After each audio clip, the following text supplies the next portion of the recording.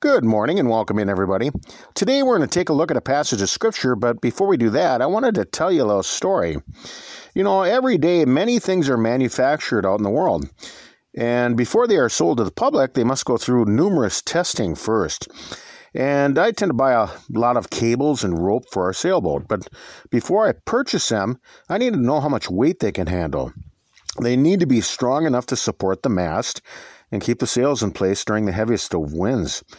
Some companies will perform a tensile test, which will test the maximum load that the cables or the chains can withstand before breaking.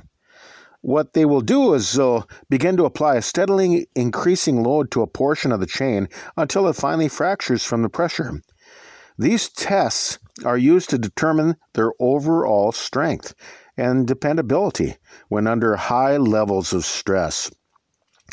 And this reminds me of the Christian life. The devil will always tempt us at our most vulnerable points, but we must steadfastly resist him. Each temptation is a test of the strength and the durability of our faith. We must never yield to our weaknesses, but overcome temptations through the power of the Holy Spirit, because our faith is only as strong as our weakest link.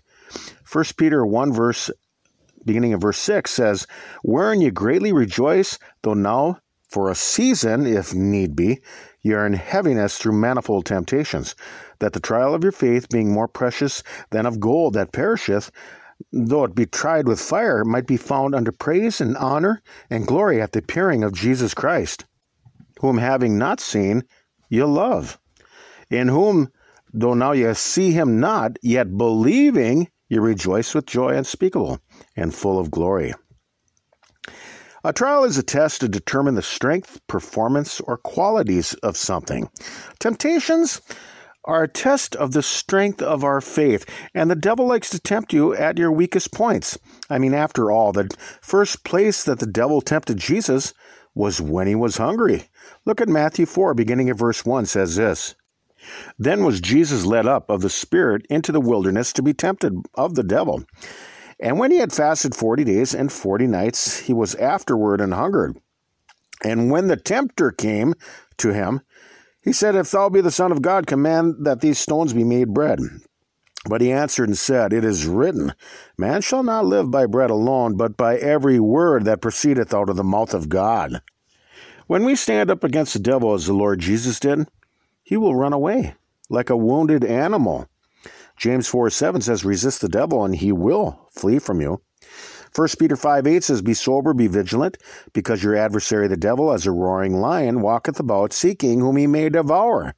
Whom resist steadfast in the faith, knowing that the same afflictions are accomplished in your brethren that are in the world." In many factories, they have a testing area. But that's exactly what this earth is. It's a giant testing area, filled with temptations around every corner to test your faith. But we need not fear temptations, but embrace them as an opportunity to show God how much we love him. When we endure temptation, God will bless us and someday grant us eternal life. James 1, verse 12, "Blessed is the man that endureth temptation, for when he is tried, he shall receive the crown of life, which the Lord hath promised to them that love him." James 1 verse 2, "My brethren, count it all joy when you fall into diverse temptations, knowing this, that the trying of your faith worketh patience. But let patience have her perfect work, that you may be perfect and entire, wanting nothing." Occasionally I like to go fishing, and sometimes I will hook onto a fish that will constantly fight against being caught. In fact, it will battle so fiercely that they will eventually break the line or escape the hook and slip away. Well, the devil is seeking to devour one's faith, and when temptations arise, we too must strongly resist, as God provides us with a way to escape. 1 Corinthians 10:13 says, "There hath no temptation taken you, but such as is common to man, but God is faithful, who will not suffer you to be tempted above that ye are able, but will, with the temptation, also make a way to escape, that you may be able to bear it." Jesus overcame temptations, and we must do the same. Hebrews 4, verse 14, "Seeing then that we have a great high priest that is passed into the heavens, Jesus, the Son of God, let us hold fast our profession. For we have not an high priest which cannot be touched with the feeling of our infirmities, but was in all points tempted like as we are, yet without sin. 2 Timothy 2:19, Nevertheless the foundation of God standeth sure, having this seal, the Lord knoweth them that are his, and let every one that nameth the name of Christ depart from iniquity. To overcome temptations, we must be completely focused on the will of God. He must be our greatest love, our greatest need, and our greatest desire. 1 John 2:15, Love not the world, neither the things that are in the world. If any man love the world, the love of the Father is not in him. For all that is in the world, the lust of the flesh, and the lust of the eyes, and the pride of life, is not of the Father, but is of the world. And the world passeth away, and the lust thereof. But he that doeth the will of God abideth forever. Our faith must be strong to overcome the world. God will reward his obedient children. 1 John 5:4, For whatsoever is born of God overcometh the world. And this is the victory that overcometh the world, even our faith.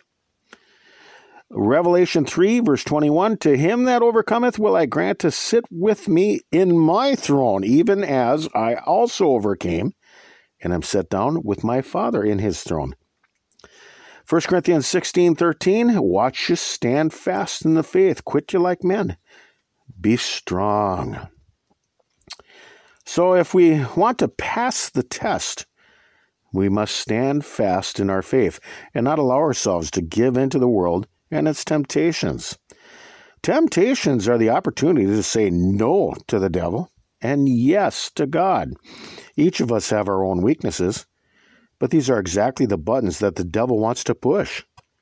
We must overcome them all by the power of the Holy Spirit, because our faith is only as strong as our weakest link.